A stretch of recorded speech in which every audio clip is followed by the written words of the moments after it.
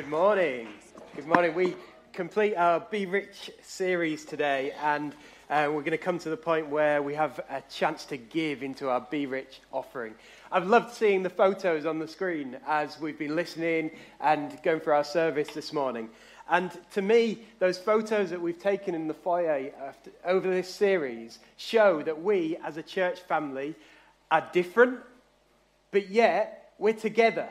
And really, the power of Be Rich is when each of us, wherever we come from, we come together and we make a difference. And we've looked at how we make a difference when we're rich with our love, when we're being rich with our service. And today we're going to look at when we're rich with our generosity. What does it mean to be generous? I looked up a few ideas about this week, and I was like, oh, no, what does generous really mean? And these are some of the ones that resonated with me.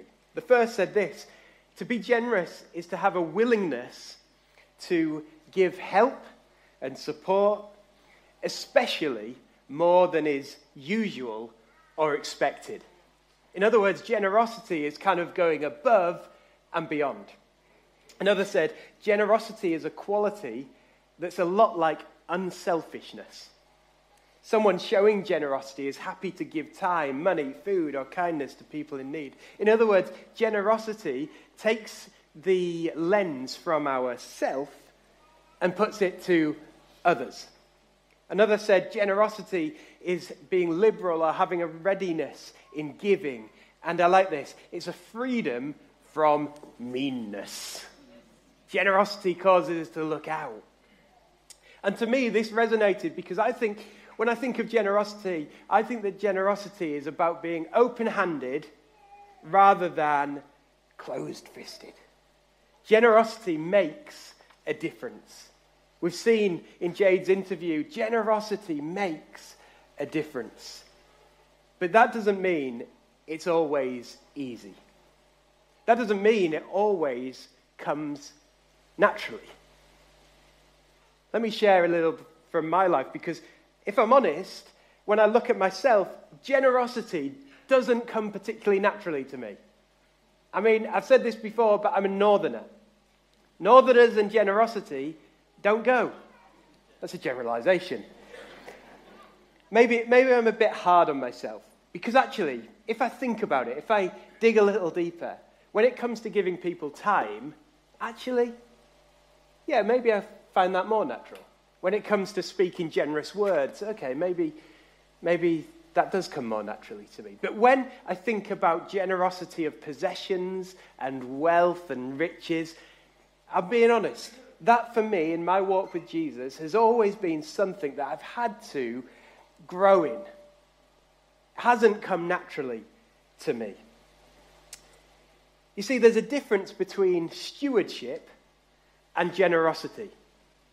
And I would still live by the principle of good stewardship, that what I have, I need to use well.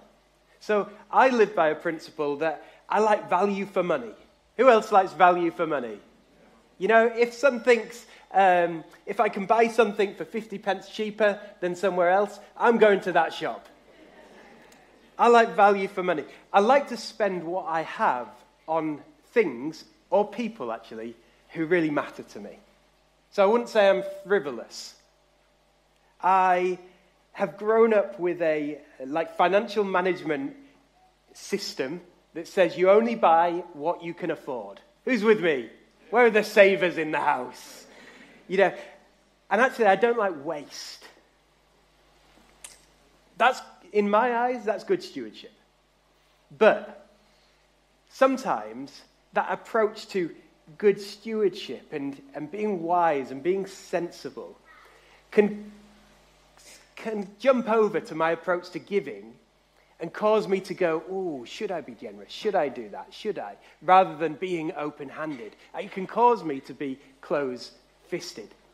You know, in the times we live in, all of us have probably had to think a little bit more about how we steward what we have. Compared to this time last year, many of us have had to consider how much the heating is on and what level the thermostat is on, yes?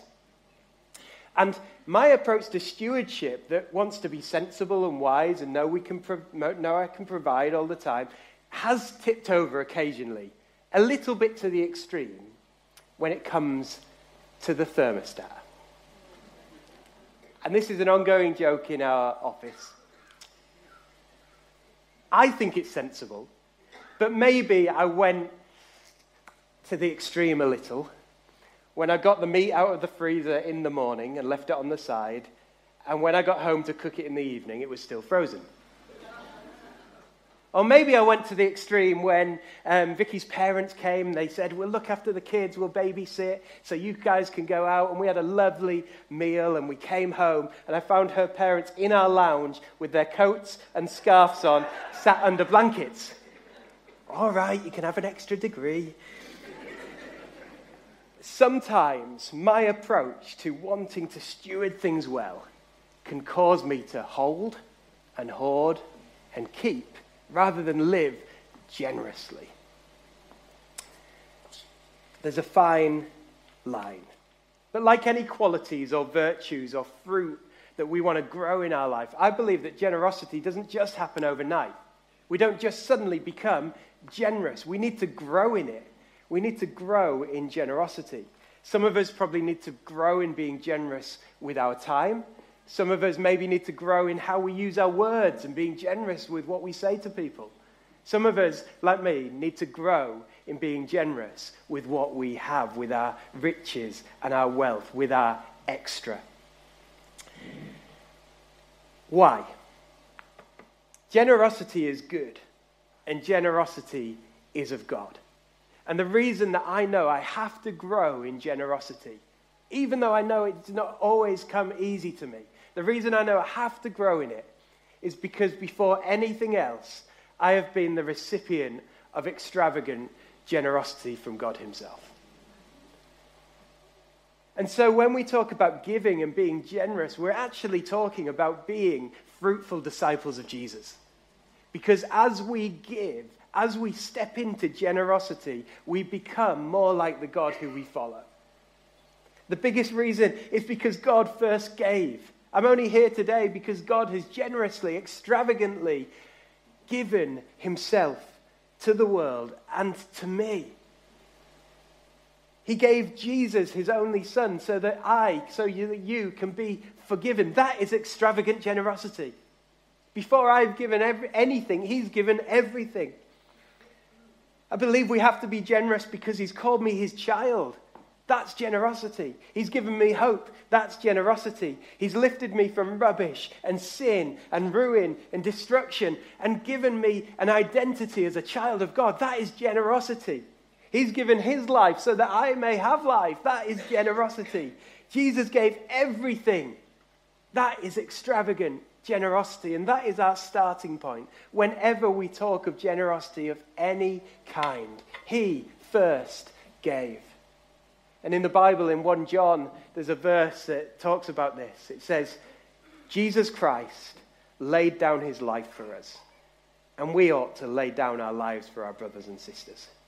If anyone has material possessions and sees a brother or sister in need, but has no pity on them, how can the love of God be in that person?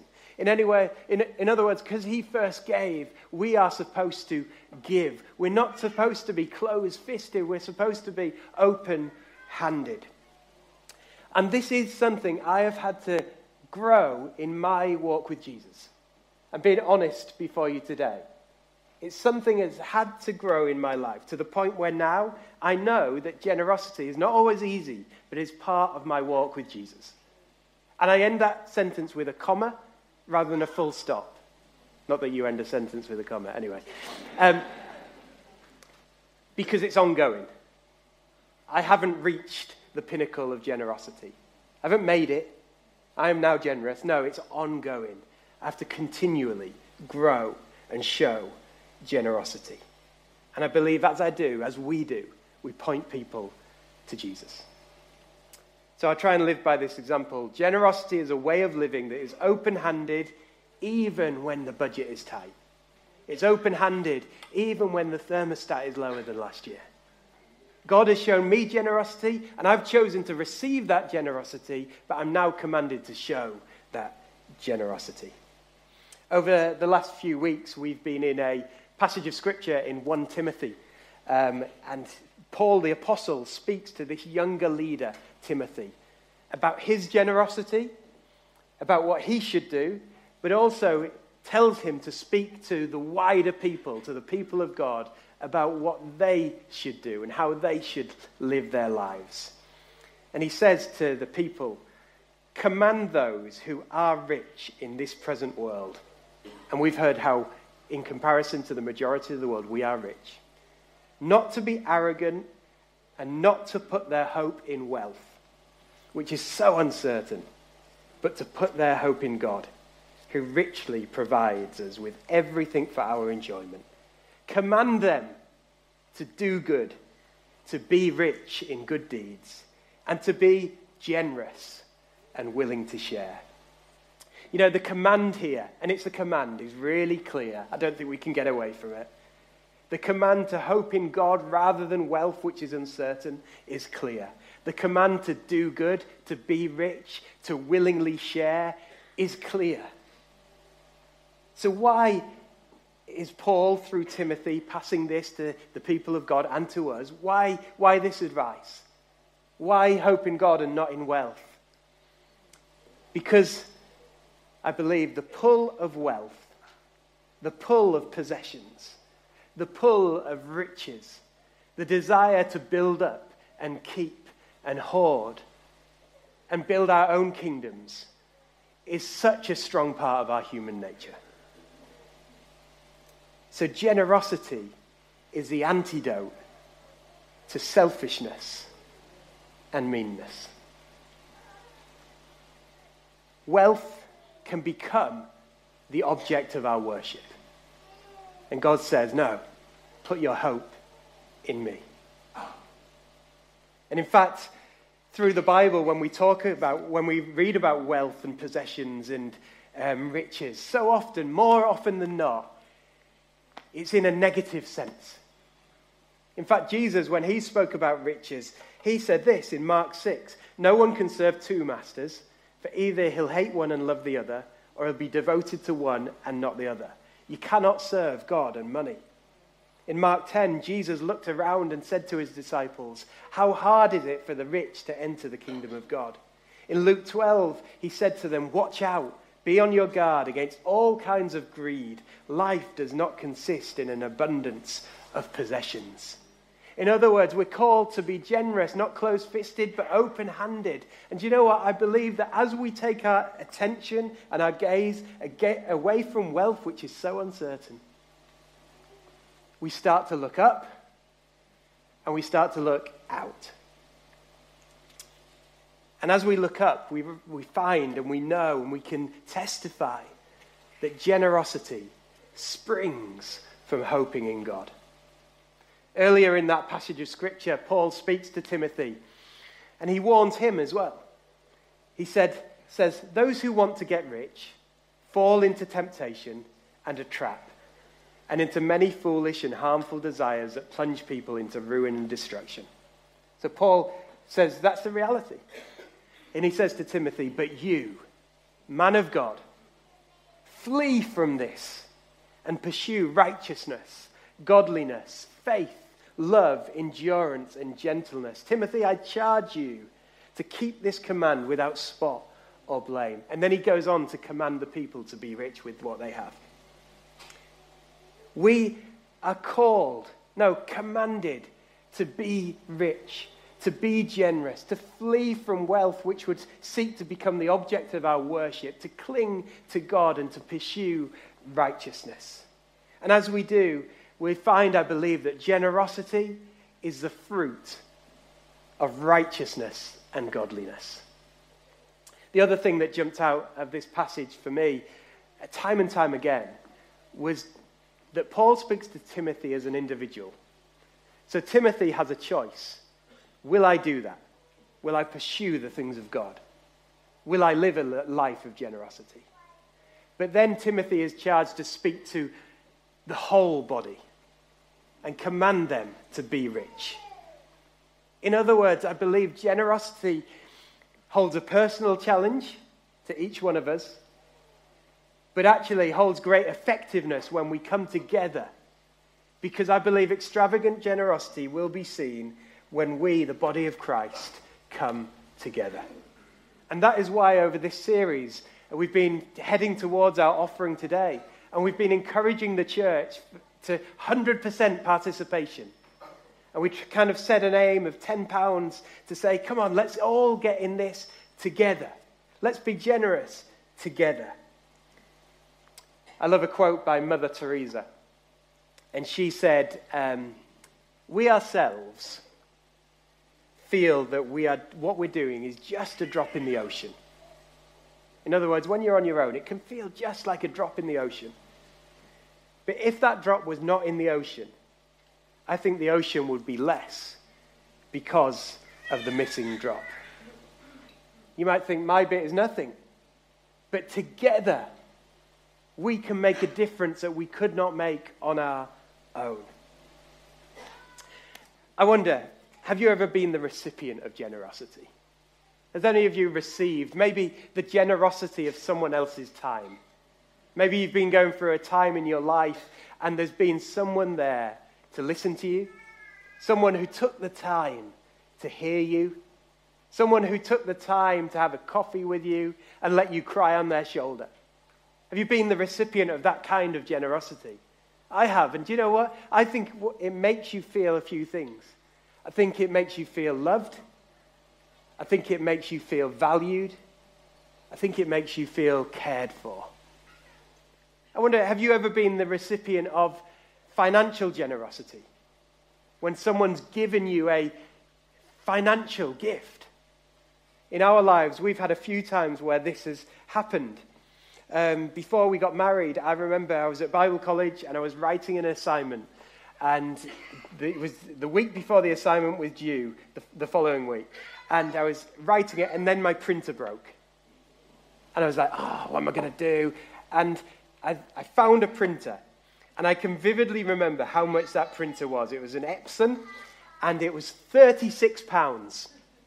And as I was telling this story this morning, I was like, why didn't I ask someone else to print it out for me? Anyway, but it was £36 for a new printer. And it was £36 that I did not have.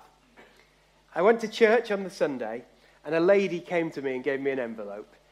And in that envelope was £36.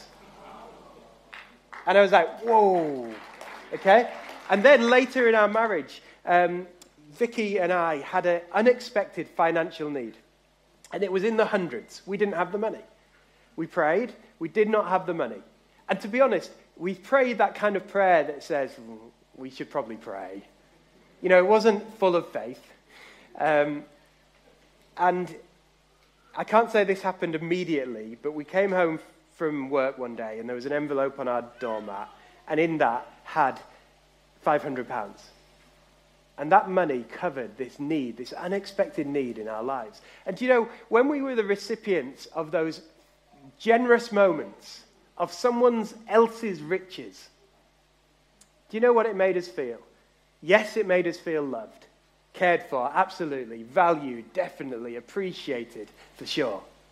But it made us feel something else. Because someone else had felt God say to them something. Give John £36. Really? Not 40? And they'd sat before God, they'd felt the Spirit of God work in their heart, and then they had a choice, right? Do I keep it to myself, or do I live open-handed? And in that situation, they'd taken a step of obedience to God and said, no, I'm going to give it. And they'd be generous with what they had, and they gave. So not only did we feel loved and valued and cared for, I can tell you beyond a shadow of a doubt that in those moments in my life, and there's multiple of them, it has told me that absolutely God provides. God provides in the big. He gave his son, but he also provides in the detail, in the little, in the everyday. Those moments have said to me, God is faithful. God does provide.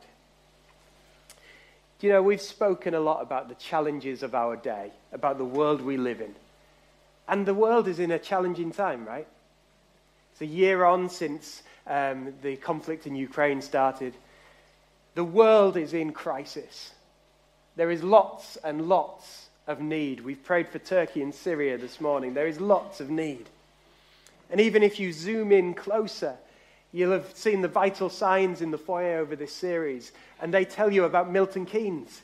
And there's some great things about Milton Keynes, but those signs also tell you about some of the need in our city, the real need, about people who are living with stuff that perhaps they'd never had to deal with before, about the crisis that we have in our city, which isn't specific to Milton Keynes, but it's seen and experienced and felt in towns and cities across our nation and our world. We live in a challenging time. Inflation, interest rates. We live in a challenging time. Gas and electric. We live in a time when people are struggling. Over this series, our contributors have shared, and they've inspired us, haven't they? But also they've pointed out that there is need. But I believe, church, against the background of this need, against the background of crisis, our role as the church is to step in and to step up and say, hey, even though we are going through this, we are here. The Church of Jesus is here for Milton Keynes. We are here because we believe that generosity makes a difference. We believe that even when things feel hopeless, that Jesus can bring hope. Even when you trust in things that are uncertain, he says, trust in me because I'm certain. We, the church, when things seem dark, when people are living in darkness, I believe we are called to shine even brighter. In fact, Jesus would say to you and I today, as he said to his disciples in Matthew 5, he says, you are the light of the world. A town built on a hill cannot be hidden. Neither do people light a lamp and put it under a bowl. Instead, they put it on a stand, and it gives light to everyone in the house. In the same way, let your light shine before others. Be open-handed, not closed-fisted. In the same way, and that they may see your good deeds and glorify your Father in heaven. Church, we're the light of the world. We're called to shine, and we're called to shine brightly. So a world sees the people of God not hidden away and hoarding up, but extravagantly generous, shining brightly and willingly sharing. In a minute, we're going to watch a video about some of the need specifically in Milton Keynes. And then Foller's going to share about how our Be Rich offering this year is going to shine brightly to help the need and the crisis in our city. But my prayer is this, that not only will the recipients of this Be Rich offering this year feel loved, cared for, valued, and appreciated, but they would have a moment in their story when they go, but there's something more. Because this gift, this offering tells me that not only all of that, but that God somehow provided for me, for us, for our situation. Wouldn't that be amazing? Church, we're called to be generous. Let's be rich. We've set £10 as an aim, but we want to say, give what you can. Be generous. Maybe you can't give £10. Be generous with what you have. We've asked for 100% participation. But let me tell you this. 100% of what comes in is going to go out to those in need. Together, we can make a difference that individually we could not. Together, we can shine brightly. Together, we can point people to Jesus. Together, we can show the world extravagant love, extravagant service, and extravagant generosity. So today, as we give, let's give generously.